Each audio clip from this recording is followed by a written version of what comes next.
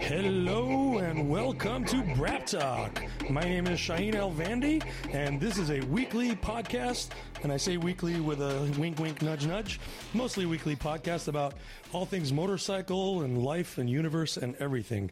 Today's guest is the lovely, handsome, long-haired, gray shirt wearing Quentin motherfucking Wilson. Good evening. Yeah, good evening too, sir. What are we drinking tonight? It's carrot juice. But like with a twist. Yeah, with ginger. Gin, carrots. Gin and ginger. Lemon. There's all kinds of... This is basically a good for you power drink with some gin in it. Yeah, you puts the gin and ginger. He puts the... Hey... I see what you did there. And simple syrup to offset the bitterness of the... little naughtiness. You got to have a little simple syrup to keep things exciting in life. What's life without a little simple syrup in it? How's your week? Pinned wide open. Yeah? Yeah, pinned wide open. Oh, man. It's good. Yeah. Is that or do you like that speed? That pace? Yeah, I'm finding that. See, here's the deal. When you get used to life at a kind of a medium pace, if you will, then you get used to it, and then everything's cool. Or if you're just doing nothing, right? I'm pretty good. I'm really good at relaxing. Not everybody is, right? Not everybody. I'm terrible at it. That can sit with themselves or do nothing or just lounge.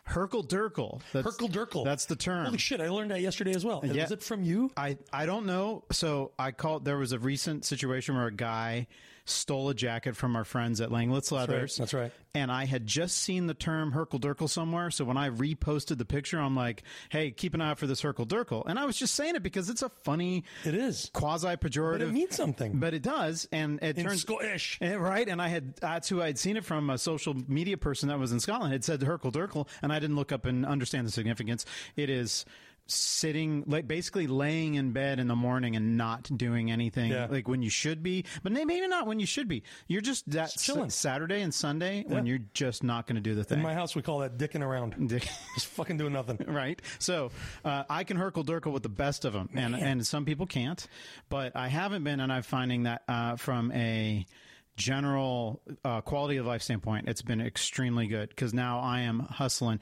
including like doing this, right? Yeah. So this is work. I mean, this is still it's committing to a certain time frame. Yeah. Drinking a little gin, right. Talking to your favorite 10 or 15 listeners. Well, yeah, right. And if I'm bouncing around, so in my realm, as we had just talked about, I don't want to spend a lot of time on me this time because we need to go to you, but in my realm, it has been flying across the country, doing that bagger thing, and then coming back here and doing boat things. So the electric boat thing that I'm on is in full swing. Ooh. And there's a lot going on. So that has caused a lot of just stuff. Lack of Hurkle Durkle. Yeah. No, not much hurkling there. We have to figure out what the opposite of Hurkle Durkle is. You know what's funny? Because we live in the Pacific Northwest, we have this, sort of wet, moist time of year. Moist. It's just this non-stopping moist air all around you, and it's not humid. It's just constantly it's drizzling, not. Raining, Yep. some form of precipitation coming down from the heavens. And so because the sun kind of goes down early as well for us this time of year. Oh, yeah. It's like dark. Hibernation time. Oh, God, yeah. So my version of Hurkle Durkle is it comes around this time of year. Sure. I'm such a sun worshiper in the summer when it's light at fucking 10 p.m. Oh, it's so wonderful. Oh, dude, I'm out doing things. And not a lot of people can appreciate in the above the 45th parallel as we are. It really does. It's a slow burn. So all of this hate we have for this time of year when it's dark at 4:30 and it is made up for. And it does make it sweeter when it's midsummer and it's that cool evening and the light's still going and it's 9:30 at night. It's great. The world famous Brian Catterson at our shop created a track day that's an evening track day that happens. There's like this magical spot in the middle, late June where the sun sets at like 9 p.m. And so you still have like an hour of daylight left because when it sets, it's the slow burn, as you call it, right? Yeah. And so we do this track day once a year in June that starts at 4 p.m. and goes till 9 p.m. And it's just beautiful. I've got to get to that one. There's been a couple years now where I think I've heard it at my house because I live really close to BIR, to where it's like a music in my ears, not all the people in my neighborhood whinge about it, but I love it, and because it's not that loud, it's just kind of a and you'll hear that hum, and it's like, oh, they're at the track, oh, right, yeah, sure. I want to be there. I get the FOMO for the track so bad. So I learned to Hurkle Durkle this time of year because I go so hard. You're pinned wide open the rest of the year. Super wide open, basically between like March till October. Yeah. And so my version of Hurkle Durkle is the goddamn PlayStation 5. I love it so much. What do you play? So basically 2 games. I bought this expensive ass thing to play 2 games. One is Call of Duty. I just love getting online and just fucking killing teenagers online. That's what I call it to Ann. I'm like, I'm going downstairs to kill some teenagers. So this is sorry, I do not and have not played. This is a video first-person shooting game. Yeah, so I haven't played since Doom, maybe a little Quake in the '90s, and then I stopped. So couldn't love you more if I tried right now. But that was amazing to me. That was it, though. That was all right. I was in. So this is like Call of Duty. Honestly, I started back at the Doom years, and they were very sort of mapped out. You have one place to go. And you've got a whole world now. Yeah, it's a wide open map, and you go around. You have every gun possible, and it's very ultra realistic. There's a big part of me that wishes that we could just relegate actual war to this. Yeah. Like, hey, I have an idea. Get your best players against our best players, and whoever wins wins. Right. Good job. Yeah. So, anyways, it's a fun way of blowing out steam, but Gran Turismo, the racing simulator game. Car. Yeah. It has had me since it came out 25 years ago. And so I have become a PlayStation fanatic because of Gran Turismo. That's been the main reason I've stuck to that platform. Because Polyphony that makes that game only makes it for... What's it called? Polyphony. Huh, you had an epiphany about Polyphony? Like polyphony? Really? Polyphony? Yeah, I've never heard it's like that. P-O-L-Y phony. Ah, okay. I probably have seen that, but I haven't pronounced it. Okay. So that's their like thing. And didn't they make a movie about this? Oh, so they did. And I was like, one night while I was Hurkle Durkling, I saw it come up on Netflix for free. I was like, all right, for free, fuck it, I'll watch it. So much better than I thought it would be. Yeah. Oh, that's one where you would absolutely expect the worst of the worst. Dude, right? Like, I love the game. I'm like, fuck it. I love the game. I've been playing for 25 years. Why not? I'll watch some of this. If it's terrible, I'll just fuck off and Hurkle Durkle doing other things. I watched the entire thing. I want to watch it again. I even got teary-eyed at one point. Stop it. I can't. I won't. I will not. Okay. So, and it's funny. Several other people. Who are the actors in this? I can't name Okay, so they're not. They're not. Actually, one of them. There's 2 actors of note. I feel like I should pull my phone out and look this up because someone's going to be yelling at their whatever the fuck they listen to this thing. Let them yell. Let them have yell. All right, let's go. Gran Turismo, not Gran Torino. You fucking crazy.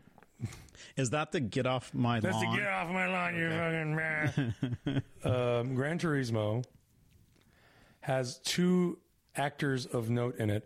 One of them played the uncle in Strange Things. Yeah. Not the uncle, the cop. The cop. Yeah. Cop. I don't know his name, but I don't know him either. I enjoyed him as an actor, and that's one of the few shows that I have actually seen. All right, here we go. We got some names. I don't know any of you. Why is it doing it in this weird format? Because you're on IMDb. So David Harbour, that's the uncle. David Harbour. Yeah, he's not the uncle. He's like the trainer in the movie. Okay. So David Harbour plays the cop in Strange Things. Yeah. And many, many other great things he's done. He's a great actor. Orlando Bloom. Oh, yeah. He's in it. Okay, interesting. And he plays this guy who, I guess, works with like Nissan and Polyphony to create the Gran Turismo actual races. He's actually a motorcyclist. That's right. Like, he is. Like not just kind of like he's legit. I've seen to a point as legit as you can be. So those are the 2 main names I can come up with. Yeah. I'm going to completely ruin his name. Beautiful man, Jimon Hansu. If you see his face, you'll remember him. Yeah. He's been in so many movies. A character actor that you would know. Yeah, sure. He's like in so many movies, and he does such a great job. And I don't know if I'm sure he has a major role in something, but he's in so many movies. So those 3 are the main names. All right, screw all that. The cars are what the star of the show. And for me, I'll say this. When I see some obscure car in the world, and then somebody will say, I have played that in, and it's usually Gran Turismo. So let's throw out a couple weirdo cars. Okay, go. And I don't know, I think it's called a Suzuki Escudo. So the twin engine, which is a key car in the world, right? Well, and it was a key car in the Gran Turismo world when it first came out. I don't think it was the first game. Maybe it was the second or third game. They put that car in it. Yeah. And I remember that was my cheat car to get all the money in all the races. Okay. Yeah. Because this was when the game was fresh and they didn't have rules. And if you're a motorcycle person that doesn't give a shit about cars, that is was piloted by a guy named Monster Taijima, I believe, if I'm not going to screw up his name. But I got to be around this guy when I was on Pikes Peak a couple times. Right. And they call him the Monster. He's awesome. And it was a twin engine, like one in the front, one in the back. Yep. And I believe it was gnarly, like at that time, just turbo, right? This is early 90s when that particular version was out. So it made a lot of horsepower. And because it's Pikes Peak, which runs from 9,000 feet to 14,000 feet, they have to have like obnoxious aero. So huge amounts of downforce. Just the biggest wings on the planet. Yeah, they have to have the big wings to get even normal downforce because there's no air up there. So these cars end up looking like bizarrely cool. Including the Audi of, I'm going to forget her name. It's going to kill me. Anyway, it's going to kill me that I forget her name. But there was a woman that raced in, again, late 80s for Audi. This one you can beat your telephone or your phone or your computer and be angry at me because I'm not. Michelle. It's going to kill me. Anyway, so let's move Michel on. Mouton. There we go. Mouton. Oui. Okay. Anyway, so that car, bitchin'. There's so many Pikes Peak cars. Even the Toyota, there's a bitchin' Toyota Tacoma thing from the Tacoma Extreme I think it was Rod Millen or something Stillen or one of the Illens. He was Illen and chilling. Illen was all about the Nissan life. Well, maybe something like that. I don't know. Now I'm gonna we should have our computers open. I don't. Anyway, we're gonna go off into a guys, this show is brought to you by memory. Right. We're both getting older. Bottom line, cool cars in that, and the other one, and I'm gonna ask you because this actually will be close to your heart. Is the car that I think they called it the Pig. So not the pig paint job Porsche, but the Mercedes. The rally car. Favorite? The red Mercedes rally car from the late 60s, early 70s. That is just chunky. That's the original AMG. Exactly. The Red Pig. The Red Pig. Okay, so did they have that in that and GT? It is shown its face in the last 2 GT games. Okay, cool. And listen, when you're ready after this, I'll take you downstairs and show you my GT collection. That's in it.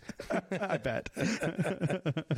So really cool offshoot stuff like that. And I always enjoy that, and I'm sure there's motorcycle games that might have something like that. That's the thing. So there is the Ride franchise. I think we're up to Ride 5 now, which kind of takes on the same polyphony approach of having all these different brands of motorcycles. Which, if you really think about it, there's not that many brands of motorcycles and that many models. So, especially in the kind of a street racy type thing. Whereas polyphony can have thousands of cars. Motorcycle Ride game has got sub-hundreds. I would imagine the engine that it takes to, say, develop a car that has specific behaviors that you're making it do in your pixels. Oh, yeah. Doing that for bikes, say if you said, all right, Polyphony or whoever is making this stuff, make the Laverta V6. Right. And they're like, what? Huh? And then you look at a picture of the Laverta V6 and you're like, how would you change? It has nothing. I mean, I guess it would. It would have certain things that are similar, but it would just be all over the place on how you would make that do its thing or not, as it were, right? So, or a Britain. Would be a great example of a bike that would have a very strange chassis dynamic compared to, or a Bimota Tessie. And how do you make it actually do the chassis dynamic? That's what I find personally, and I would love to hear from listeners that actually play the game. So webraptalk@gmail.com. Let me know your thoughts on this. So anytime I've played any of the motorcycle racing games, I find there is a huge disconnect between what I do on the joystick or whatever you use to play it and what happens there. And so you have to sort of pre-plan your turn and pre-turn before it happens. Otherwise you end up in the green. Whereas in the car thing, it's more immediate. Yeah, they've done it for so long now. They've created this immediacy. And now there is hundreds and thousands of dollars that you can spend on steering wheels and pedals. Yeah. So you can have a real simulator experience. Whereas on the motorcycle, how do you do that? Yeah. Well, Like, right. You need what you have in the shop. I do, but even that is ungodly physically demanding that anyone that's ever hopped on the moto trainer at the shop, after like 2 quote unquote laps, they're like, I'm out, I'm done. It hurts. That sounds like a good excuse for me to come to your shop and just get bike fit. It's right. 2 hours a week, and you get your core exercises. All right, I'm out. Start with that thing. You have a shower over in turn 2. I think. Yeah, you can come use the moto trainer for I'll give you 10 minutes, not even 2 hours, 10 minutes, and then you got to go have to take a shower. So the thing with the motorcycle, the motor trainer, is that there's no centrifugal force. No, there's no pitch back and forth. None. It just leans, and it leans at the tires. It doesn't pivot at the center of gravity. Yeah, it's not quite. Josh Aaron got on it, and he did a phenomenal job. But even he was like, "Fuck, this takes a minute to get used to." Like, and he is, because it's not real. It's fake. It's not. Whereas on the car side, and I just saw an ad strangely today, an ad for haptic feedback devices, so little buzzers, and you put at each corner of your rig so that it's basically simulating, sliding or bumps at each corner, which helps which I thought was fascinating. That is fascinating. Yeah, sure. I love that a lot. Mm-hmm. Kind of want to try that. Right.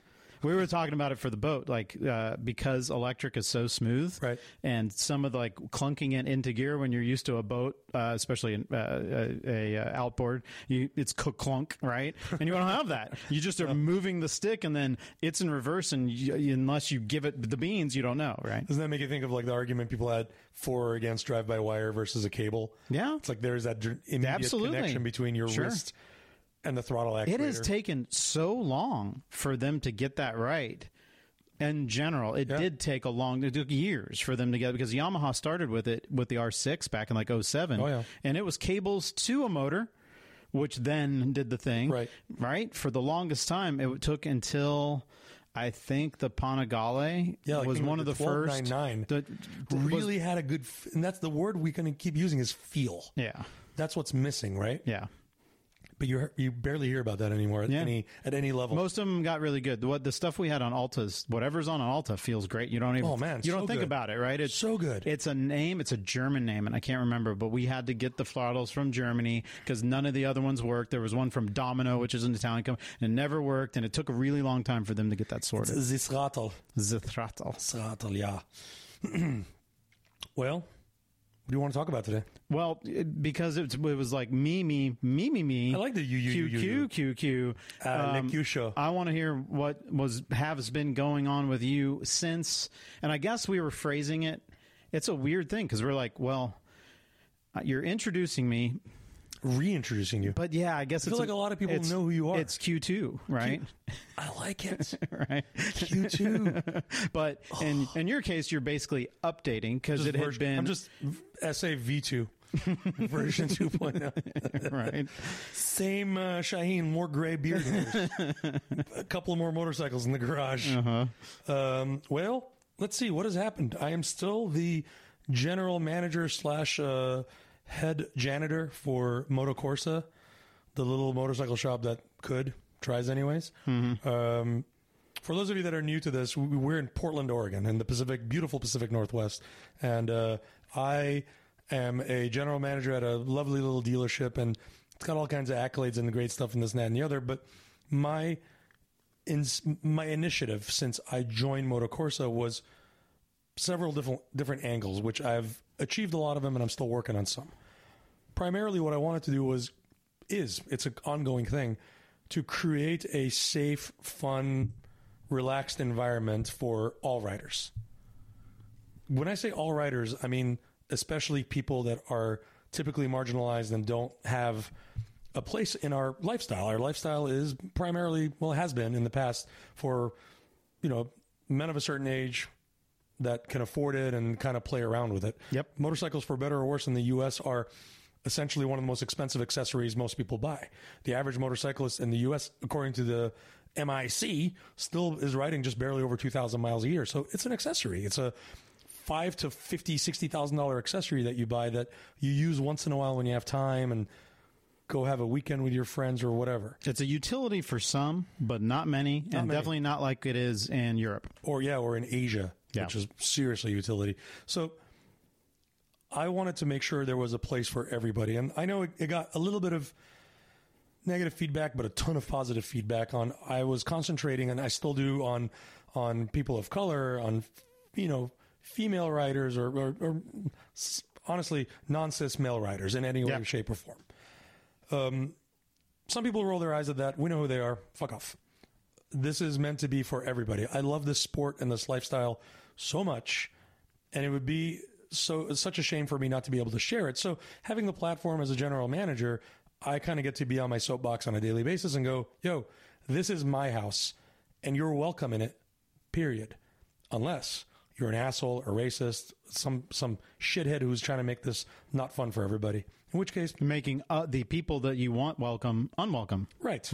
So, which is a tough thing for, I think, a lot of people. They get it, like they think there's logic in it. Oh, well, you're not tolerant if you're intolerant of me. Right. It's but wow. Yeah, I know. The mental gymnastics of that one. You have to do some real spring steps. I used to kind of argue a lot, but now I just do. Yeah. I don't have the I don't have the bandwidth. And that is kind of power. Not power. That's the wrong way to say it, but it is. I guess it is. It's just like, if you can have the power to just do and then not pay attention to it and try and focus on the positive and not absolutely focus on the negative. I mean, you have to pay attention to it. You have to deal with it. Totally. It's part of life. I think it's always been a part of my self-preservation. I moved around a lot since I was a little kid. Like, born in India, lived in Iran, lived through a war, moved to America, didn't speak English, moved around all over this country. I've lived in more states and I've been around more of this country than a lot of Americans. Most people. Right? Yes, absolutely. So I've had this really cool, privileged perspective of life. I use the word privileged because, and I said to... Is it because you're woke? I'm woke as fuck, bro. So, no, here's the thing. It's funny. I think there's a privilege in surviving shit. Absolutely. Right? Sure. Like, if you get to survive whatever the shit is and get to talk about it, there's, like, you've done it. Yeah, that's an abstract thought, but you're right. Absolutely. It is. I can't, because I can't have empathy for that, because I've never had to survive anything. Right. But you've had your own set of circumstances and whatever. But not to the point where I was fearful of getting bombed or getting deported. Bomb. Doesn't that matter? Yeah, so as an Iranian kid, I mean, Iran's always been sort of a taboo word, especially since 1979, right? And so it's funny, when I moved to the U.S., my mom begged me to legally change my name to Sean. That's not my name. No. And I kind of humored it for a while until like 20 years ago, and I was like, all right, I'm done. I can't. So you did go by Shahin for a while, for like for peer pressure or mom pressure or just in general. Yeah. My mom to this day, when she calls me Shahin in her cute little Persian accent. I'm like, lady, nobody else, you name me Shahin. Let's stick to that, please. It's much more natural to me. I understand it better. Yeah. But part of that is survival, that you're just trying to figure it out, right? Yep. And so part of that whole life cycle that I've had that I'm not going to bore people with has created this sense of surviving instinct in me that works. I'm trying to figure out how to put this. It has worked for me to move forward in life. It has always worked for me to, just keep kind of concentrating on the positive and try to figure out a way out of a situation without having to get nasty about it. I played rugby as a younger Shahin, and plenty of fistfights happened in that period of my life. Just like any person, I've gone through that myriad, whatever, things that have happened in my life. But as I've grown older and wiser with my somewhat gray beard hair here, I've learned to just move forward. That doesn't mean ignore the bad things. I try to correct it. I try to, definitely speak up and stand up for the people that can't do it for themselves. But I've learned that the best thing to do, Anne calls it, I guess there's a term in psychology called gray rocking. Ooh. You're a big gray rock in a river, and the river can't really move you, so it just goes around you. Yeah. Right? So I love that. Through life, I kind of gray rocked a bit to not deal with an abusive step-parent, bombings as a child, not knowing the language in America, being picked on as a little Iranian kid in the U.S. But it worked for me. So now, instead of just gray rocking and shutting down, I give someone a chance. And if they're a shithead more than a couple of times of that chance, it's like, congratulations, you've now entered my FTG group. Fuck that guy. Fuck that guy. Yeah. And when you're fuck that guy, you may move on with your life. Yeah. And you can exist, and doesn't mean you want to destroy that person. I don't hate you, but they just need to go. You right? exist elsewhere. Do your It could thing. be a lack of respect. It's not always a loathing or an anger. It's just kind of like extreme disappointment to the point where you're just like, poof, gone. Yeah, right, poof, gone. Kaiser Soze, gone. Just like that, he was gone. Who is Kaiser Soze? I've always been curious. So that has helped me a lot in this situation with this dealership, because for those of you who don't work in a dealership setting or know much about it, it's a dynamic thing that has a lot of moving parts logistically and emotionally. There's a lot of people that you're especially working with. at a place. I'll say this, not unfortunate, but it is unfortunate because not a lot of shops have like an incredible heart and soul, right? And it's just not poofy. I'm not bullshitting. There are certain shops that have kind of a dynamic, and I'll call it 80-20 rule. And this is as a regional representative for multiple motorcycle companies. You've been around. And so as that, I can tell you it's 80-20 rule. That means 20% of the dealers do 80% of the work. And that is the way it goes. That could be selling motorcycles, selling parts, selling lifestyle, selling enthusiasm. Right. That could be doing good at what they should be doing in motorcycling, right? And that's sort of our job, right? We are stewards of this lifestyle to people that want to maybe be a part of it, right? Someone went to a movie and saw Ryan Reynolds riding something, and they want to go. I want to be like that. I want to be like that. Yeah, I want to have that thing. Or you're sitting at your favorite bar and you see a bunch of Brother Davidsons roll up, and they all look so happy, and then they're high fiving and they just did a thing, and so there is an allure to motorcycling that is based on the idea of freedom and mental break and tasting and feeling and doing all the things on a motorcycle that frankly you can't get out of a car or a video game. Circling back, or a video game. Yeah, because I had this conversation with somebody 25 years ago that video games are fun, but there's nothing that replaces the sound in your ears, the smell. For me at the time, it was racing, where you can only get I was racing good. 2-strokes, and I did with this conversation. So you got the smells of all the race gas or the cooked tires, and the sounds and the sights that are around you, and there's no replacement. No matter how many times you have a video game that has really good interface, it doesn't quite have that. So that's why I was get people on the vehicles, right? Which it feels like we're doing an okay job. It feels like society definitely goes towards the video games, but there's a lot of people coming into motorcycling. Something happened in 2020 during COVID where suddenly people realized that they have a little more time because a lot of people started working from home. And so there was a sudden drive and pull towards experiential thing. Yeah, right, exactly. Bicycling. Yep. It's funny. One of our clients is a hand surgeon. And hold on. This show is brought to you by Team Ann. Bring us... oh, shit. Quiet snack. Hey, y'all, you can't really hear as well, but she says it's quiet snack time. So she has brought us what looks to be things that don't crunch. Things that don't crunch. We have cheese, we have prosciutto, and we have more of our tasty, delicious... That doesn't have a name, the carrot juice cocktail? It's called 24 Karat Gold. 24 Karat Gold. Okay. I like it. Love you, babe. Good day, sir. Thank you. Get out of here. We're trying to record.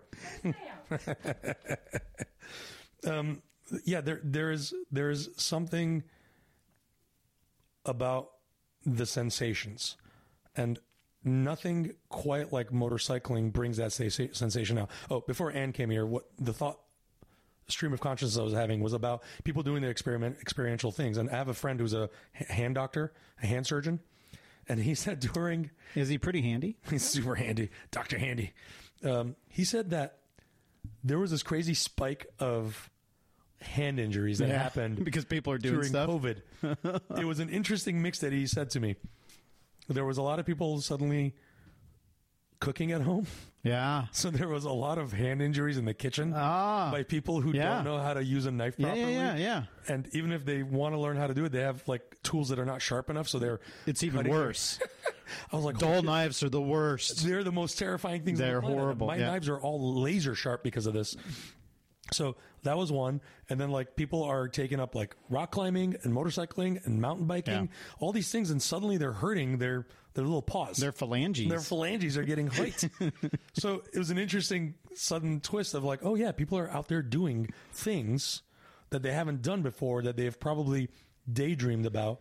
And now they're out there doing it. And motorcycling was a big part of that. Absolutely. We as at Moto Corsa, I was like, okay, how do I bring this thing back up? And as a joke, it was like, well, we were the first. I heard social it somewhere. distancing. Yeah, we were the original social distancing tool. You put on a helmet immediately, and fuck the off and go play. Right now, Sweet Ann works at a large hospital, and I always like, heard stop going and riding your motorcycles because if you get hurt, you are get into any fucking hospital. Yeah. They were all so overbooked. Yeah. So it was like, I for the first 3 months didn't ride my motorcycle. I was like, I don't want to be part of the problem, but once things lightened up, we used that as a marketing tool. And it was like, hey, be smart. Wear all your gear. Good old ATA, what is it? All the gear all the time. Yeah. At GAT. I'm most of the gear most of the time. Most of the gear some of the time. Florida, gear? What? So we saw that there was a sudden uprise in that. But there was also a thing where people didn't want to get out of their house. There was a fear of getting dirty, catching something. Or social pressure, like, what were you doing out there? Right? Yeah. Sure. How dare you go out when everybody else is trying to be safe? So what we did at Moto Corsa was like, hey, we are being super safe about this thing. We're creating distancing. Everyone's wearing masks. I'm sure every one of you that's listening has your opinions on masks and whatever that may be. I don't care. But as a brick and mortar place, we recognize that we need to be safer. We need to be more conscientious of people's energy and time and efforts. And so when I went in, among the other things that I was trying to do was like, how do I make sure that we as a unit treat this as almost like a entertainment place? Remember, we're selling a very expensive. It was already mostly that anyway. Yeah, but like, let's have fun with people. If you're going to walk into my shop, you're walking to my house. Hey, how's it going? What's your name? What are you up to? What's going on? Like, that doesn't sell motorcycles, does it? Funny enough, right? The last thing we talk about is selling you a motorcycle. It's like, hey, let's just hang out. We're a bunch of bike nerds. We're like, tell me about your rides. Tell me about what track you've been to. Tell me if you've ever been to a MotoGP race. You haven't? I have. You want me to tell you about it? And so that's been the ethos of the shop from day one, before I showed up. Yeah. And when I came back, it sort of waned a little bit. And so it had waned a lot. So I was there, so I have firsthand knowledge of this. I was there in 2015, late 15 to in middle of 16, so a few years ago. Yeah, you come from Ducati North America, and you sort of had a minute to yourself. In betweener, I was in there, and I got to see it, and it was when it was, I would say, the doldrums were happening. It wasn't full. It wasn't horrible. There was nothing absolutely wrong, but it was just not, that verve was not quite there, and it had taken a while until recent times, right, whenever you got back in. That verve, much like any love in your life, requires constant attention. Absolutely. Right? You can't be in a relationship and just assume that they know you love them. Yep. You got to be verbal. You got to do actions. You got to wine and dine and have fun. Yep. And so for us, it was like, well, how do we do that? Well, let's engage. Let's give people a reason to show up here and have fun with us. So we have constant engagement points of track days and Adventure 101 classes, especially since, remember, I'm an exclusive dealer. It means I just sell Ducatis. Yeah, you've got to sell each type of bike heavily to justify your existence as a single line dealer. I have used bikes as well, and they account for quite a bit of retail for us. But on the grand scale of things, if you look at Moto Corsa, it is an exclusive Ducati dealership, one of a handful in the country. So how do you convince people to spend more money with you, right? If you want to buy a mid-size adventure bike, there's a lot of offerings right now. Ducati just joined the game a year ago on the mid-size side of things. They kind of dipped their toes in the water with the Multistrada Enduro back in 2016. Yeah. And then that was kind of an interesting leeway for us, to the point where I bought one and I was like, fuck it, I've never been off-road before. Let me take this tank. And I learned my way around it, but I took one out one time. I was like, well, that's interesting. This is never again. Don't do that again. It's a terrible idea. So because, I'm trying to be rah, rah, rah, Team Ducati because that's what I sell, I was like, no, fuck it. I'm going to take this thing out and learn how to use it. I'm going to talk about it. Yeah. And lo and behold, it worked. We sell the most amount of multi-stratas in the country because we talk about them constantly. Because, frankly, they work in this part of the country. And, yeah, let's face it, having the ability to sell the stoke on, hey, I can tell you a day trip. No, I can tell you 15 day trips. Right. Probably 25 overnighters. Right. And holy crap, if you've got 3 nights, boy, do I have an amazing ride for you, right? And I can name all road, or some road and a little bit of dirt, or holy crap, I'm going to scare you. Whatever the thing is from this spot. And in Southern California, you can do that kind of, but not at this level. Like here, man. The Pacific Northwest has this just insane collection of these veins that get off the main road path. And like you said, if you want it to be paved, kind of paved, not paved, holy shit, scary, you have your pick. And you can stop at any given time during that and just come back on roads or whatever. Generally, right? Within reason. It's not, that's the best part of it. The web is so thick here. It's great. I did this yesterday, Q. I got on my Desert X, got out there, and purposefully got lost in like what my best friend and I call one square in the map. You know, if you open a map, there's a square. Sure. There's times we'll spend 3 hours in one square. Yeah. And it's like, fuck, I've covered like 5 square miles. Yeah.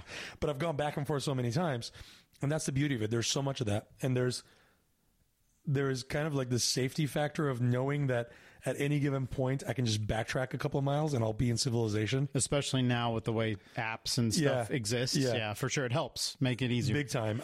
My phone has 5 different mapping apps on there to make sure I have online and offline and Garmin and whatever the fuck. I think that's the fun part for me is what I don't have any of that. Every once in a while I'll have one, mainly for dirt riding, just because but like I got caught this last year when I was like, oh, I'm offline. I don't have a map. That, you know, figure it out. I'm somewhere between Oak Ridge, Oregon and Detroit Lake, and I was like super lost, but boy, was it fun. It's super fun. Isn't it funny how dense it is too? Yeah. Because like if you look at it on the map, you're like, well, fuck, Highway 26 was right there. No, it's not that simple. I always think of the Oregon Trail, their original, you know, the stories. Yeah, you've died of dysentery. Right. Oh, God, over and over again. But it's like, they were right there. Yeah. There was a better path right there. Yeah. So anyways, you know, I was saying this to you before we even got online. You are my adventure muse. You're so good at just putting on your gear, filling up the bike, taking some water and a snack and being like, bye. Yeah. So one of the things that I hope you do more of, if you're not already doing it, is drop some cookie crumbs for us. Okay. Yeah. Because I'll have to get one of these apps. You were talking about, I will give Rever? Rever, which I bet we can probably have them sponsor this show a couple of times. I will give you a membership to Rever because I have a couple of cards. Oh, cool. And I would use it too because I gotta be like, there's part of this is the social interaction of look where I went, look where I can go, right? And I'm like, I don't necessarily want to be like that, but at the same time, dude, I want you to be like that. Some of it is. So what I would normally do is when I get home, I will go to Google Maps and I will do the best job I can. And it's really difficult because you can't always get the fissures correct, right? When you're not taking normal roads. Right. But I do a pretty good job of like screenshotting or whatever that setup. And I show people, well, this is where I went. And most people are like, oh, well, whatever. But if you really look at it, you're like, huh, how the So Rever even has it where it does like a topographic, like 3D. Oh, yeah. At the end of the ride when it goes through. Because Davin, our buddy from that is now in Southern California, used to be at Icon Works here. At Biltwell now. He is like a huge Rever dude, right? He's so big. He's buddies with all those guys, and he's constant. If David commutes to work, he revers it. Right, but then he lines up and said, "I rode 20. He took 20-something thousand miles last year." He puts more miles on his motorcycle than most people do in their cars. I mean, that's probably half the reason he moved to San Diego. Yeah. But you know, he can do it all year round. Sure. But he was doing near that mileage up here, though. Yeah, he was. Like, it doesn't matter. There's only so many people that like out motorcycle enthusiastic me. He's one of them. And I'm like, God damn, that's amazing. I'm going to have him on one of these episodes. As you should. I told him, and he's like, fuck yeah, I want to be on your show. So, brother. Oh, man. If you know David, even if you don't know him, look up @MotoGluten because he's a celiac on Instagram. And he had, for a split second, the Harley Davidson Shield Bar and Shield. It just said brother, brother, brother on it. Yeah, the brother. It's one of my favorite stickers I've ever seen because it's so perfect, and you can slap it on anything Harley-like, and people will think it's a Harley sticker, but it just says brother, brother, brother. I love it so much. I wonder if Terry Vance will let me put one on one of the baggers. Oh, please. Oh, my God. Hey, can you put one of my safety third stickers on one of the baggers? You know, at one point, we had them on every Ducati bike in Moto America. It was like 2 or 3 years ago. Seriously? They all had safety third stickers on them. I had simply given a couple to my buddy Ryan Peterson, who was also kind of racing super hooligan. And then one day he takes a picture, and every bike that had a Ducati tag on there had a safety third sticker on there. Cool. And people at DNA were like, did you do this? I'm like, nope. I don't know what you're talking about. I didn't do anything. I gave people stickers. What they do with them is up to them. Sure. I don't know where it ends up. So, anyways, big tangent. So Rever. Back to, or rides. Let me see. Rides. Let's see how far back we're going here. Okay. Moto Corsa, good rides. No, and I want to go back to the adventure trainings. Yes. This is not something that was, there was nobody doing the same thing. There has been, like the Jimmy Lewis. Is it Jimmy Lewis? Yeah, Jimmy Lewis is one of them. There are adventure riding, BDR training type people out there that you can pay hundreds or thousands of dollars to go into their camp for a couple of days and then learn some or a week, right? Week, yeah. Week would be better. And those are great. In fact, Jimmy Lewis is probably one of the top ones. He's definitely the top. Yeah. He's sort of, I think, literally written the book on it. The former editor of one of the motorcyclists, Cycle World, something like that. He's super high level, probably both. Extremely good at what he does. I have not been to the class, but it's one of those that I always look out for, but it always fills too quick. And it's one of the few where I'm like, I absolutely want to go to that. So my whole thing is, as a dealership, if you want to add value and have engagement, as I was saying earlier, it's easy to say track days because Ducati equals sport bikes equals track days. We've been doing it for 18 years at Moto Corsa now and have a good track record of it. And it was like, why don't we do something somewhat similar to this? Where because our track day, the thing that really draws a lot of people to it, definitely drew me to it, was our ABC groups. A being Quentin, B being not quite as fast as Quentin, and C being holy fuck, this is my first time at a track, right? And Moto Corsa, when you buy a track day ticket, it costs the same for all the people, but the C group people get to have one-on-one with instructors in a classroom who then take them out and teach them basic track. And that's not always the thing with track days. So it's been, I don't know, we're in 25 or 30 years of track days now that are consistent. Like, I'm sure you could do a track day in the 80s, early 90s, but it wasn't as ubiquitous as it is now. It is fairly easy anywhere in the United States to find a track day that's going, at least during weather permitting, right? So to see what has happened over the decades is really interesting. I love it. And some of it's good. Yours is good. Some of it's really bad, and it's intimidating, and you hear bad things because a track day that doesn't do this type of thing that you're talking about maybe caters to the local club racer a little bit more. It ends up being, for better or worse, you call it the meat grinder. You're like, I don't necessarily want to go to that one. If you're in the A group if you're in the fastest of the groups, you're usually okay, because then you don't have to worry about the skippies. The meat grinder group is the skippies, is the center group that you get this weird Thunderdome. It is. You get the combination of people that should probably be in A group, but their ego wants to be able to beat all the people in B group. They want to sandbag a little bit. And then the people that are fresh out of the slower group trying to learn, and the delta is usually too vast, right? The speed differentials are too much. I mean, even in our track days, there is a pretty good delta. We do You do the best of most of them. Absolutely. Try really hard to kind of monitor if I see you, or if one of our instructors or marshals sees you in B group just bombing it over and over again. It's like, and by bombing it, not necessarily being dangerous, just being like obviously faster. By many, many seconds of the next rider.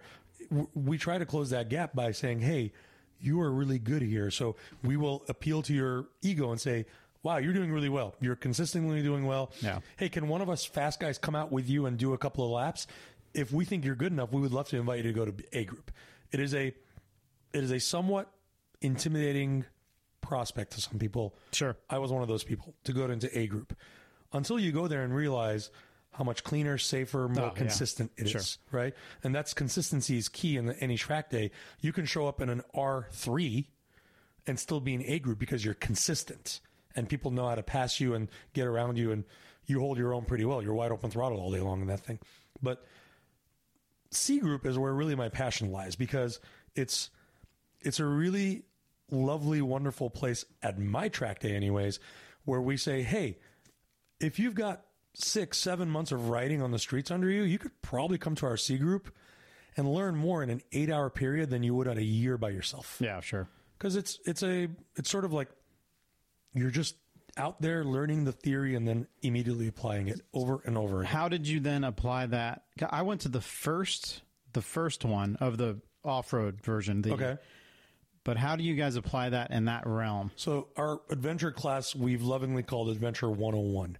We're assuming you've probably never taken your motorcycle off of the beaten path. You've never gone off of asphalt. And this is a big deal because what gets made fun of the most, and what I would assume a lot of egos get hurt by, is it's a multistrada. That means it's Starbucks time, right? Like every BMW GS, you're it's adventure cosplay, right? Well, and it is, because they're like, I always liken them to SUVs. Yeah. Right. All the 4Runners. When are you SUVing? every 4Runner and every Mercedes G-Wagon is capable of doing the thing. Yeah. But majority of them are bought by people who aren't really going to do it. And some people, and this is the people that I like to appeal to, who dream of doing it, right? They buy all the Farkles, they buy all the bullshit for their GS, Tenere, Touareg, DX, whatever the fuck. Africa Twin. Right, Africa Twin. All of it. And they buy all this stuff because they've read the things, they've seen the Jimmy Lewis videos, and they're like, hey, one day when I have a weekend away from blah, blah, blah, I can take my whatever bike to somewhere and go camp overnight, or just go and enjoy one of these views which every Instagram influencer, including Quentin Wilson, has taken a photo of, right? Every time I see a picture of triangulation points, I'm like, God, what a view. Yeah. But how do you get there? Yeah. Right? Even if you want to just ride the Forest Service Road, it's got some technical parts. Oh, yeah. Like, I have taken a couple people up there, and it's been like, when you're on a normal motorcycle, not a dirt bike, you're like, wow, this is really steep. And there's like loose scree on a few of these switchbacks that you do need to be walking up that bitch a little bit more normal. Like, you can't just take somebody that, this is like an off-road dirt road. No, not quite. It's got something to get spicy a couple times. And you're like, it's only 3,000 feet. It's a sudden 3,000 feet. Yeah, man. It's right. It's a very interesting dynamic. Those are the people, right? I love the dreamers. I love I just bought a Norden 901 people. I love hey, I hear a KLR is a great bike for someone with my budget. Great. Yep. You've made a terrible decision. I have previous listeners know that I have a weird love for the KLR. I think KLRs are motorcycles that every adventure rider should experience. The fucking thing doesn't do anything right, but it'll basically do everything. Mostly. Dude, one time I was in let's call it Central California, visiting a friend in Fresno. Was working for Ducati, had my KLR. No, not KLR. Oh, wow, Freudian slip.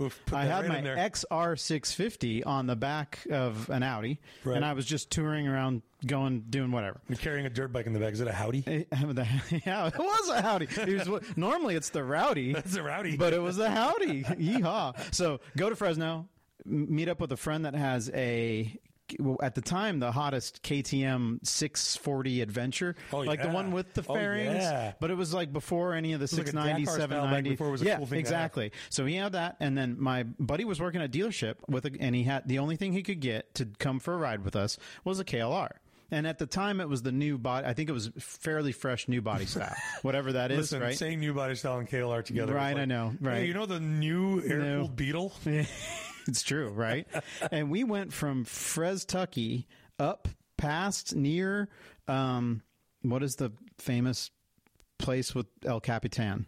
Not Yellowstone. Someone's yelling right now. I know. What is this? The national park that's in the middle of California, Sequoia. Someone's yelling. Stop yelling. I'm looking it up. El Capitan. Why is my brain... It's a summit in California. Thanks, Google. Why am I... Yosemite. Okay, yeah. Little Yosemite. So we're near Yosemite, and we go up to a place called Shut-Eye Point. I believe it's what it's called. Shut-Eye. Oh. Okay. It was a fire lookout. And in that cool granite outcroppy realm. Yeah. It was a really cool ride. I bet. And my buddy's a very experienced motorcyclist, and he got up to there on that bike. But as we're going, you know, the XR that I have, the Sexar. Was he grunting a little bit? It was fine. Mine was like not overkill, but it's perfect for that. It was like, you can't get back. The KTM we're riding all the torque just was awesome. Yeah, it's easy. But that KLR, I mean, it was like, I think I can. But he absolutely did it. It just chugs along. Not even a question, right? And we know that. But boy, our KLR people, they're really butthurt when you call them out, man. Bless your heart. With your KLR, especially the new ones where they're like, "Oh my god, it's updated," and you're like, and it's got LED lights on it. So listen, it's basically a modern, like, stop it. You know, there's I've no modern. If you're looking into KLR, more power to you. But may I suggest a Yamaha Tenere 700? Perhaps not far in the price range. No, that's the thing. It's and the little 700 motor, that parallel twin is a. I think I can. Yeah. So, anyways, yeah. Adventure 101, all are welcome, including KLRs. And we assume you've never, ever been off of asphalt. And you start from there. Yeah. This is, and we've been doing it very successfully with local legend Gregor Holenda. And Gregor's been helping a lot and kind of creating a curriculum that promotes you to do a bunch of pretty easy tasks. And before you know it, you've done a medium level task. Dude, it is just like paint the fence, sand the deck. Yeah. Right? This is full on. Wax on, wax off. Absolutely. Seriously. Yeah. Right? So when you do the balance drills, you think, oh, what am I doing here? Right? But then you go to the next thing. And before you know it, you're crane kicking it. Right? It's awesome. It's a pretty cool thing to see because there's so many barriers to off road. So many. Yeah. Especially even dirt bikes. Like, it's so scary. And the more that I'm in it, the more I'm recognizing it with others around, like taking my partner Jamie out, remembering or trying to force yourself to remember what it's like to ride up a steep dirt road and be like, oh, that's fine. You should be fine. And then have them turn around and be like, just dinner place for eyeballs. I cannot. She had an issue going down, and my brain flattens everything out. That's the way, especially if you're used to doing it. But then having a little of that, frankly, is it sympathy or empathy? I guess I can empathize because I was there one time, right? But it's been so long. So then you have sympathy, right? So then you just got to think about, okay, what kind of tools do I give this person? What it makes you have to do the thought process of how do you tell them when to use what brake and where to put your body and all these complicated things that are just second nature to you. It's a very difficult thing. It is, and it's funny. Yesterday I was helping Ann exercise practice. Sort of a hill ascend on her new monster. Like clutching up it? Like clutching from a stop. At some point when you ride around the streets in the Pacific Northwest, you're going to be stuck on an uphill red light. And if you're going uphill and if you're just going, you just go up a hill. But if you have to stop and then go up a hill. Yeah, it gets terrifying if you're not used to it. Sure. Right? Because you and I know to maybe put your right foot on the rear brake, and then kind of like feather the clutch and then give it a little bit of gas and release. And we don't have to think about the balance part of it. So not even a little. Right? Right. So that just is gone. You don't even have to think about that. Teaching Ann that, she was like, well, what would you do? I'm like, no, that's a different, I am twice your size. I hop on the bike, put both my feet on the ground, hold the fucking thing up. Look, I can do that. Easy peasy. Yeah, easy peasy lemon squeezy for me. But I thought about the last time I rode my Street Fighter to Los Angeles, and we stopped in San Francisco to have lunch with a friend. Did you go up to Knob Hill? I went all the way to Knob Hill, and I think it's called the Twin Peaks. Is that what it's called? That is that Potrero Hill? I don't know. There's two giant hills right in downtown San Francisco. Yeah. Okay, but yeah, maybe so. So I'm we not went sure. up this one to go have sushi with a friend. Oh my god, the sushi was so good. Anyways. I'm thinking in my head as I'm going up it, this is one of the most steep inclines I've been on just on paved road. And I'm just riding a sub 400-pound super bike. But I still have to put my rear foot on the brake to hold the thing steady and then exercise, clutch, release, and throttle input to take off smoothly every time over and over again without the bike rolling down because it's not just going to be a roll. It's a holy fuck, I'm going way down. And so I thought of that yesterday, and then I kind of stopped the exercise and I was like, hey, let's go back on flat ground and I want you to show me where do you think the clutch engagement point of your bike is. And when I said that, she kind of tilted her head, looked at me, and she was like, what? I was like, okay, let's go back to the 101s. This is your clutch. This is your throttle. And she was like, I know what these are. I'm like, I get it. I'm fucking with you. But Yeah. let's just put your bike on a flat ground, turn it on, put it in first gear, and then I want you to not give any throttle. No throttle. Yeah, that's Just key. gently release the clutch and see when the bike goes, starts going forward. And as she did that, she goes, oh my gosh, yeah, it takes about an inch of release before it does that. I go, great. That's where you need to remember you have to be comfortable with letting go of this thing. So she kept practicing over and over again, and she slowly kind of got the concept, even though it was frustrating to her because she was working out 35 different things in her head. More than just the clutch, right? Yeah. So that Adventure 101 class is us having a real instructor, and Gregor does such an admirable job of just speaking in layperson's terms to everybody, saying, hey, let's stand your bike up and walk around it while you hold it and just find the balance point of your motorcycle. We start from that. Like the first 3 hours of the class, you don't even turn the fucking thing on. It makes me want to be like, hey, everybody, you're going to stay off your motorcycle. You're going to pick it up off the side stand and you're going to back it into position. Uh-huh. You think of the very simple things that help you understand balance. Right. That actually might be a really good thing to do. Interesting. We'll try it. So the beauty of that class is that we're in a 5-acre plot of land. A dear friend of ours, Uncle G, has kind of curated this land. It's a Christmas tree farm that he's built his own like little personal, dirt bike riding trail. There's a little flat track, like a teeny little paperclip flat track. 32nd of a mile long. Yeah, it's bitchin'. It's for mini bikes, but it works really well. And then the little dirt track, little whoops and berms. Very simple. Nothing like what you're thinking, like a motocross track. 101. Pretty cool. A couple logs in a couple places, though, if you want to get balance spicy. Beams, if you want to get crazy on it. Yeah. I've gone on that with the Desert X and get pretty good at it. So that's what the whole idea is. Dear rider, you have bought a kind of motorcycle because you have the dream of taking your Toyota 4Runner to the next, cool overland thing. Well, this is the motorcycle version. Does the 4Runner have a tiny Whittle Wada? It's got a Whittle Wada in the back. And we got to figure out what is the Whittle Wada for the adventure bikes. Are you kidding me? It's the Moscow fucking rackless system. Yeah. Everyone wants a Moscow system on their bike now. Yeah. I love you guys to death of Moscow. Yeah. But you've created a lifestyle thing. You got your Whittle bags. Yeah, Whittle bags. You got your Whittle extra fuel cell in there. I jest, but I love you. Yeah. That's good. No. I think that's what it Dude, you just plugged a very good system of luggage. It's like you can't hack on it. They do a really good job with it, right? Fantastic job. Although I'm a hard case guy, and this is an interesting dynamic. A lot of people talk shit about hard cases, and it's very interesting. You get online, and it's like, oh, that'll break your leg. What's your leg down there? Stop it. All right. People think when you get off your bike, you're just flailing. I have had my hard case save my leg multiple times. Because it stops the bike from landing on you? Absolutely. Fuck yeah, it does. So anyway, go. Digressing. Yes, this is the Widow Hod bags.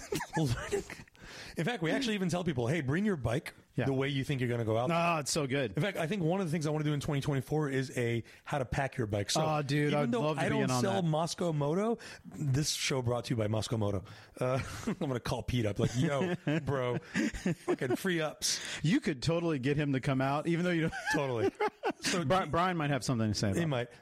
Honestly, their dude, Jason, who's like their customer service manager, he just has this passion for writing. He was people. at Christian's birthday party. He is awesome. I like him a lot. Dude. Yep. So he and I have talked about this year doing some shit together, but one of the things I want to do with him is how to pack your bike properly. Yeah, sure. I joke around every time somebody comes to me like, well, you do a lot of motorcycle camping. How do you pack your bike up? I'm like, give me a favor. Go home, pack your bike, and then get rid of half of that.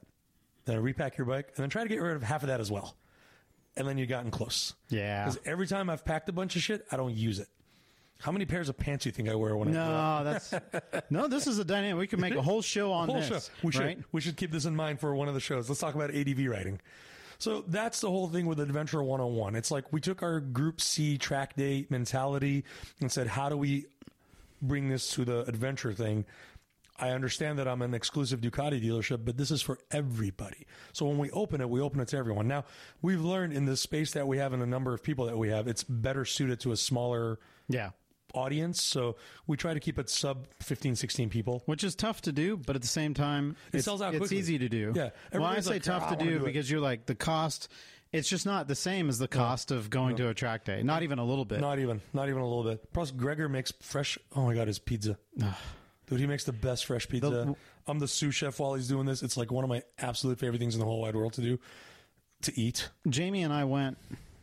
I went to that first one really long time ago. I think it was rainy and muddy and gnarly. Perfect. Overkill somebody. Oh yeah, that was Andy Janik from Illinois. Yes, and he did a good job of kind of getting So it set up spirited. right.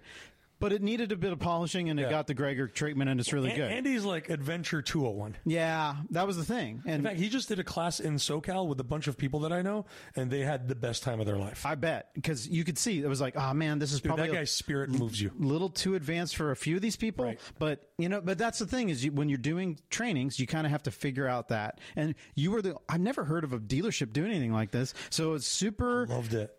Sharp end, right, to do this. But Jamie did it on our CRF 250L. And there was a point, and you're going to have to tell me what it was. You get people up on the ramp, and we had to stop. And was it a rear brake thing? It was a clutch / rear brake thing. And that I had never done. I do it intrinsically, but I had never seen it done. Like you've never heard it said. And then so it helped to do it. And so again, I've been riding a long time. You learn. You always have to be open to learning, because you're always going to learn something from somebody. So when I saw Gregor do that and I was like, that's bitchin'. Boy, that's a helpful thing to just have it in your head instead of just try and... Saves people's ass. Yeah, totally. That's the whole idea. So that's been sort of my thing. I've done so many other things. Frankly, let's kind of rewind to your original question of what I've been up to. Obviously, running a dealership. 45 minutes later. 45 minutes later.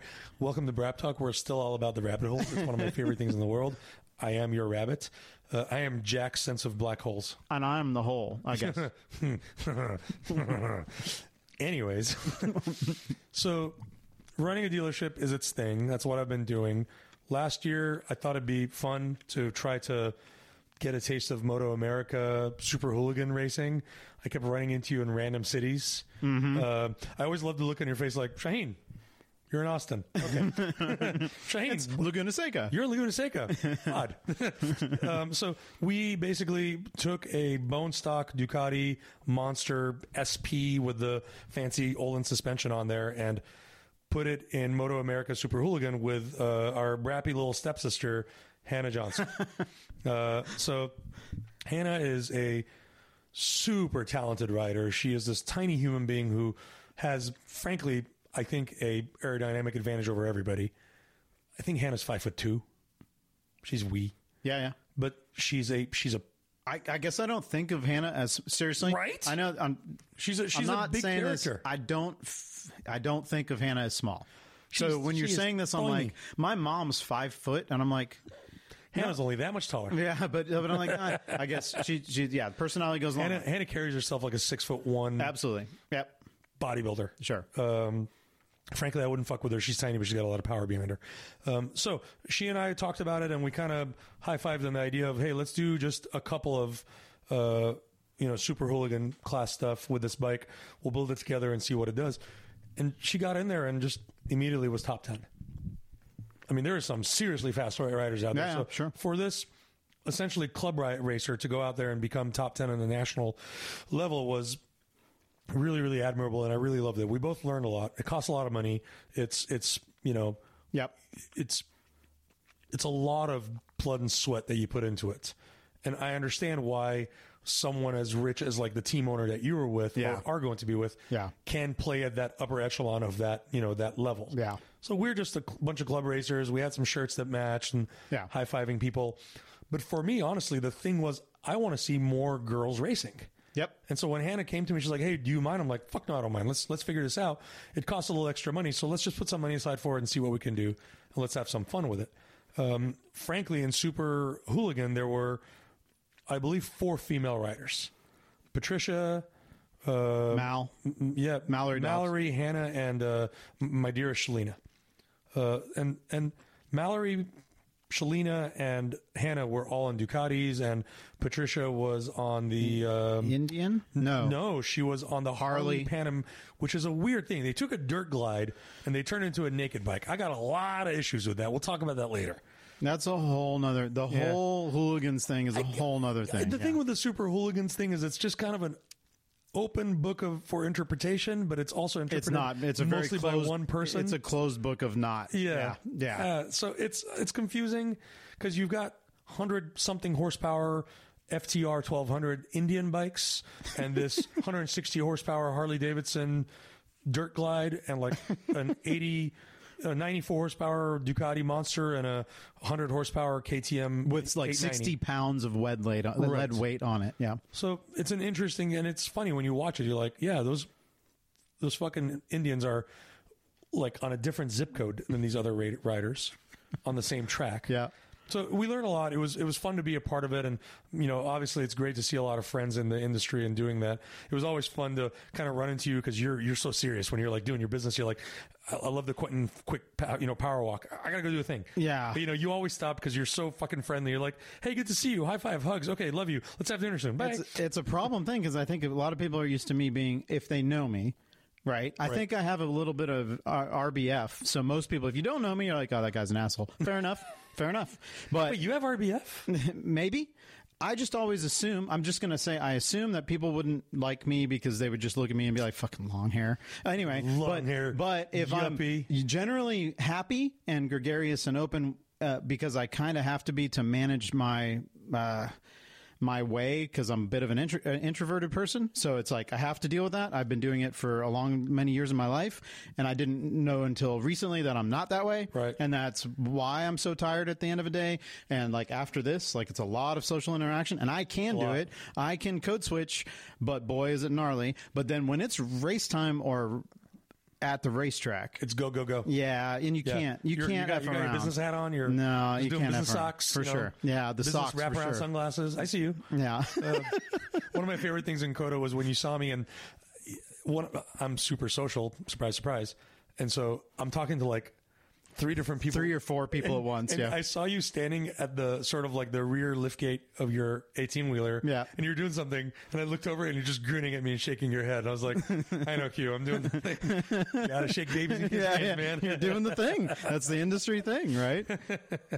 So that was a fun thing we did in 2023. I'm not sure if we'll do it in 2024. I think in 2024, I would personally like to force. I use the word force. I know a couple of my friends and colleagues in Ducati North America listen to this. I would like them to be more involved in the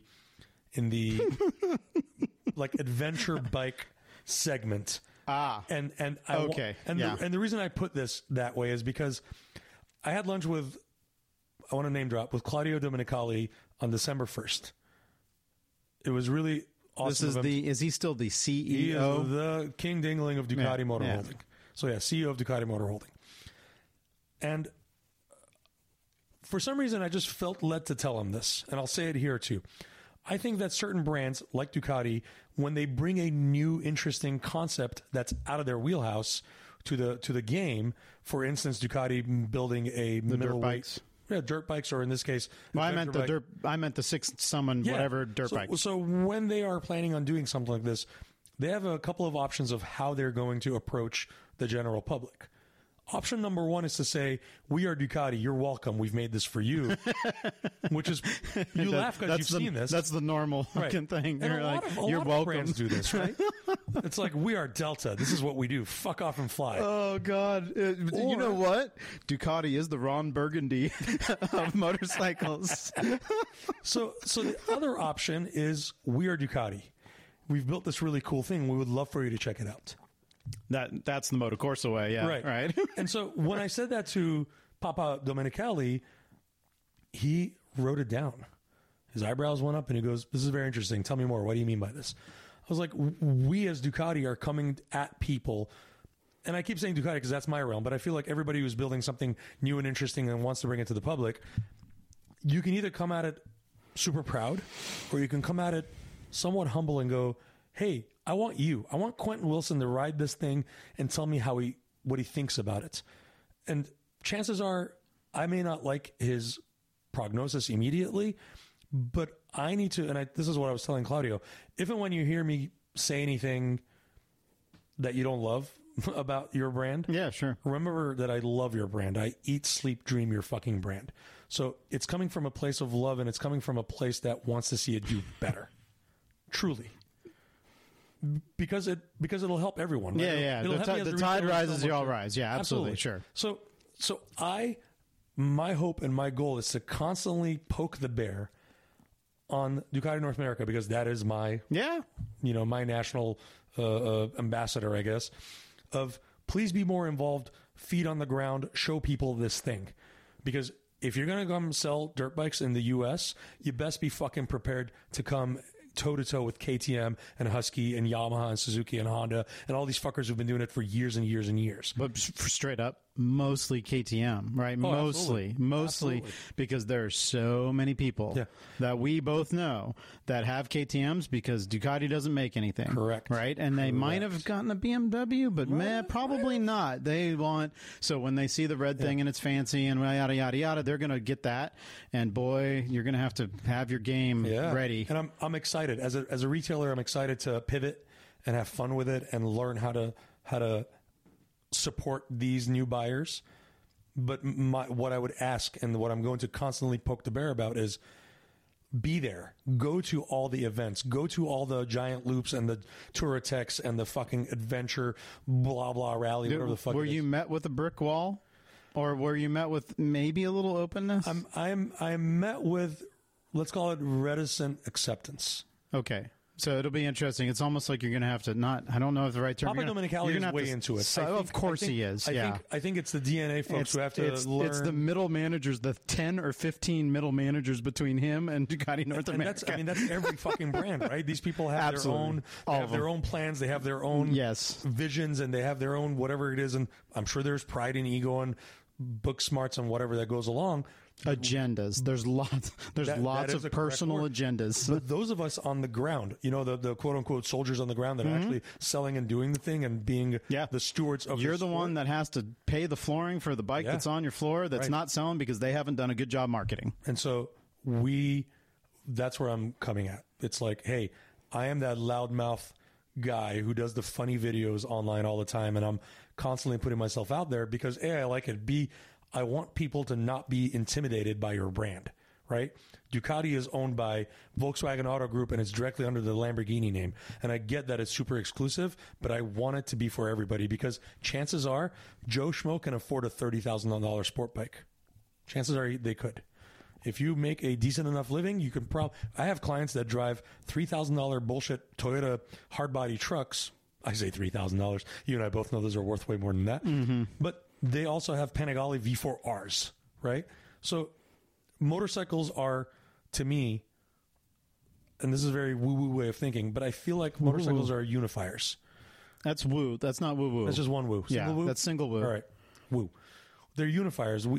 These are my favorite little inanimate objects that give you all these awesome, beautiful senses that you and I were talking about. You get to feel it, taste it, smell it, be a part of it, have conversations about it, make new friends over it, go have new experiences, check out, Quentin Wilson's Instagram and go, I want to ride up to, Triangulation Point, or I want to ride to Texas, or I want to do all these things. They are vehicles, literally vehicles that can help you realize obtainable dreams. Even if it's an exclusive brand like Ducati, even if I have a $63,000 Pecco fucking number 63 replica bike at the showroom, that is still more approachable than any Porsche in a Porsche dealership. That is still more approachable than any other. Are you sure about that? Yeah, it is, bro. The cheapest Porsche right now is a bullshit 4-cylinder Macan that's like $70,000. Huh. Okay. Yeah. So if you want a fast car, I guess. Yeah. I still would look at a Pecco replica, as pretty intimidating if somebody's going to. How much did you say it is? $63,000. But my point is, like, you don't. Oh, 63, of course. Yeah. Get it?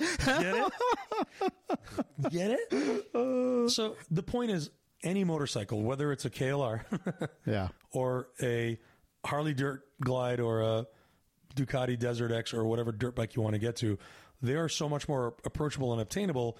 And it's my privilege as a dealer to say, hey, come to my house. Come hang out with my people and let us show you why the fuck we love this sport and lifestyle so much. We just happen to be a Ducati dealer. So what have I been up to? That every day. Fucking 12 hours a day. 7 days a week. And that's why I love Hurkle Durkling this time of year. Yeah. Because it gets dark a little bit earlier. It's a little bit icy and snowy once in a while. And then you can plan for the 2024 of non-Hurkle Durkle. Yeah. Which, again, I would say, what is the email again? WeBrapTalk@gmail.com. Come up with the opposite of Hurkle Durkle. Yeah, well, I mean, there probably is a Scottish term for... Well, I guess that would be the proper way. It would be finding the Scottish term. But, okay, whatever. Just saying. Yeah. Non-Hurkle Durkle, which for us in this part of the country is essentially from like March till October. The opposite of the non-Hurkle Durkling. Yeah, it's been a fun time. It's been a lot of connections and connectivity, and I worked really hard in 2022 and 2023 to talk about like mental health, especially men's mental health. We tend to be kind of blocked up about that. So you and I can go into that later on in a different episode. But I've been loving every minute of it. There's been plenty of gritting my teeth and having to make organizational changes that maybe hurt someone's feelings or does someone a little bit better. That's leadership. That's leadership. That's part of the hat, right? Right. But I get to come home to a partner who loves me a lot and lets me get away with murder, basically. And I get to have days like yesterday where I can be like, hey, babe, love you to death, but gonna hop on the Desert X, go get lost. Out. Bye. And the garage, I will say, I think from an enthusiast standpoint, you should probably you have a pretty good garage, as you should. I made fun of it yesterday on video. I need to put it up later. Boy, the Kool-Aid at Ducati Land. Yeah. Fucking Shahin, dude. What are you doing, bro? It's tasty. I have Ann's Monster, my little baby Street Fighter, my Desert X, and then I just picked up a fucking Ducati mountain bike. Oh, yeah. Okay. And so, also there's my race bike, the 999. Where's that? That's at the shop being torn apart right now. Oh, okay. So it's not the one that's It's sitting on the thing, but it's about to get taken down to get dolled up for the 2020. Not Hurkle Durkle, but the opposite of it. It's been Hurkle Durkling all year. Yeah, it's been Hurkle Durkling. So it's going to get anti-Hurkle Durkled. Okay, yeah, that'd be good. Because I remember towards the end of the year last year, I was like, I hadn't been on the track, and we were supposed to ride. I had so much fun riding with you. Thanks for letting me do that. You turned it down 10 notches for me. I appreciate it. No, I turned it down because I didn't want to die. But we were supposed to ride the Superbike at the last race of the year in New Jersey. Yep. We were going to stay the extra day, and I was going to get to ride the Westby Superbike, and I was so excited. Holy shit. But then it rained, and it rained, and it rained, and we had a pretty bad weekend, and bad things. I was like, it was going to rain. I was like, no. We'll do it another time. Yep. And then the team disappeared a few months later, so no go. But I had that oomph, and so we just learned that's why the team disappeared. They didn't want Q to ride the bike, right? But we had a situation at your last track, which was late in the year. I don't. The last track day of the year was like September, and it was an opportunity. And again, you only are like seriously 5 minutes from my house. So I had to go over there, and I was kind of hat in the hand, like, do you have anything I can ride? But we had talked. I was like, I would love to have been able to get your bike going, but it needs more than just a week's. Like, my bike needs a little love. It probably needs belts and tires and all that stuff, all that, right? Probably next week to do it right, to get it right. So I'm glad you didn't. But I got to ride the Super Sport, which was surprisingly good. It is a sweetheart of a motorcycle. No, seriously, and I don't really like that 950 to 9 whatever engine. I haven't ever, mainly because the Hyper Strata the early. That's really where it kind of came to life. Good, because the middle Hyper Strata range from 10 years ago was really not. No. Really not good. Yeah, like I'm not going to shit on it. I'm just going to say now, but now that engine's in 5 bikes in the showroom. No, and it's good anyway. So that on the track, that was very fun. So thank you for that. That was super fun. It was great. Everybody who comes to the shop is like, wow, who did that to the tires? I'm like, your friend Quentin Wilson. I was chasing him the whole time. He made this bike look very fast. as slow as I could, to be honest with you. Which was still a group pace. Take a boy out of the track, but I don't know, something. Yeah. Anyways, I think, let's see here. We've you and I got a lot to say, and this is a pretty long show. Yeah, it's going to be like this, man. I think so. I think it's going to be like this. I have a lot of things to talk about. Yeah, and it's easy. It's so easy. So my hope for the rest of the year on this show is to, have you on regularly, but I also want to have other people of note in this industry, I am probably going to do an episode with a couple of, let's call them obscure riders who nobody knows. Like my wife or my friend Tamara, who picked up motorcycling recently. And I want to hear their perspective. So I would love to hear like the perspective of a first-time female, especially, rider who is getting into our little sport and how that looks and what works and what isn't working and what they would love to see change and what they like to see more of. And so I would like to do something like that. There's going to be several episodes, and I've talked to a bunch of different friends and industry leaders and cohorts and colleagues and peers that are in this craziness with us to come on board once in a while and just kind of give us a bit of their time and a bit of their knowledge. So look forward to that on the show. webraptalk@gmail.com. Send us an email. Kind of tell me what you want to listen to. What you want to hear about. What topics do you want us to cover, whether it has to do with dealership or racing or life in general, and what kind of things you want to hear out of our loud mouths. Because frankly, it's a very comfortable room here, and we can sit here for as long as we want to and talk to you. So it's a fun thing to put back together and keep talking about. Is there anything you want to mention or anything you want to ask? I would say the same goes for me, but like because I'm more of a technical person, and I would assume that kind of shines here and there just because it does. Yep. But is there anything that it helps for us to make content, to be honest with you? Because sometimes you're just in it so much that you forget.